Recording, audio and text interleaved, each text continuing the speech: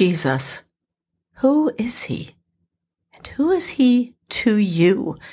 And how can we relate to this Son of God and Son of Man? That's what we're going to be talking about today on this next episode of Storming the Gates. Welcome to Storming the Gates, a podcast that celebrates the power of prayer. You will be inspired, equipped, and find strength for every battle you face. Hello and welcome back to Storming the Gates. This is Joni Scott, and I am so glad that you are back with us for day 11 of our 31-day series entitled A Harvest of Gratitude, where every day, except Sundays, I'll be sharing a 5-ish minute podcast to help you begin your day with a grateful heart. And today's verse is especially praiseworthy, John 3:16. For God so loved the world that he gave his only begotten Son, that whosoever believeth in him should not perish, but have everlasting life. And the prompt for day 11 is record a prayer of thanks for Jesus' sacrifice. Now, my idea of who Jesus is has evolved through the years.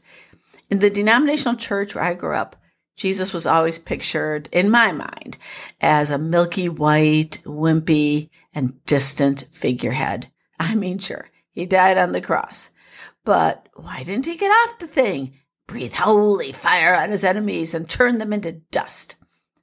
Well, even as I grew up and found the Lord and became a born-again believer, I still struggled with reconciling communion with Jesus and even the act of taking communion with the greatest act of sacrifice the universe could ever know. Instead, it just felt like a wearisome tag-on at a time when, honestly, I was ready to go to lunch. Well, that's pretty sad, huh? I mean, I did connect with the powerful, almighty, magnificent Father. Now, that was a dude I could worship. But Jesus, I could not connect to someone who to me was still a distant figure. He wore a strange halo and had an ethereal look in his eyes. At least that's what I'd always seen. And as I was thinking about how I was going to say these very things on this particular podcast, I heard the Lord whisper to me, "And how do you see me now?" Ooh, that actually made me have to stop and think. And before I tell you my answer to that, I want to ask you to ponder that afresh yourselves. How do you see Jesus? Who is he to you? How do you see his sacrifice? And how is your relationship with him? Super important questions. Jesus, who is he to you? Well, for myself, I feel that until I look into his heavenly eyes, I am going to continue to struggle to lay hold of all that Jesus truly is. But I definitely no longer view him as a wimpy, sort of go along to get along guy. He is perfection, but not as humans count perfection, but the way eternity counts it.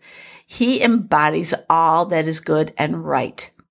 Even in the midst of a people who despise such goodness, flee its glory, and cast stones at his words, he is both my dearest friend and reverenced deity. He fills my world with all that is good. And now I can only bow at his feet and marvel. So what changed that caused me to see him differently? The only way I can answer that is time. But not the passing of time, but time with him in his word, where I read his words, hanging out with Jesus and getting to know him.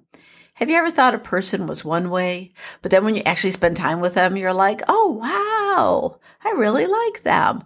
That's kind of how it was with me and the Lord. Like, whoa, you are awesome. I have been loving this journey to his heart that I get to be on now. So I want to conclude as a prayer what a friend of mine wrote in answer to this prompt in our Harvest of Gratitude group last year. Father, thank you for having a plan from the beginning. You wanted us no matter what. You didn't take the easy road and just start over. You endured for us, and you are still enduring for us today. You are our foundation to stand and to build on. And because of your blood and sacrifice, we live. Amen and amen. I hope you enjoyed this episode of Storming the Gates, and we will see you here tomorrow. Thank you once again for listening to Storming the Gates. Check the show notes for links to items mentioned in today's show. We'll see you here again for the next episode of Storming the Gates, a podcast that celebrates the power of prayer.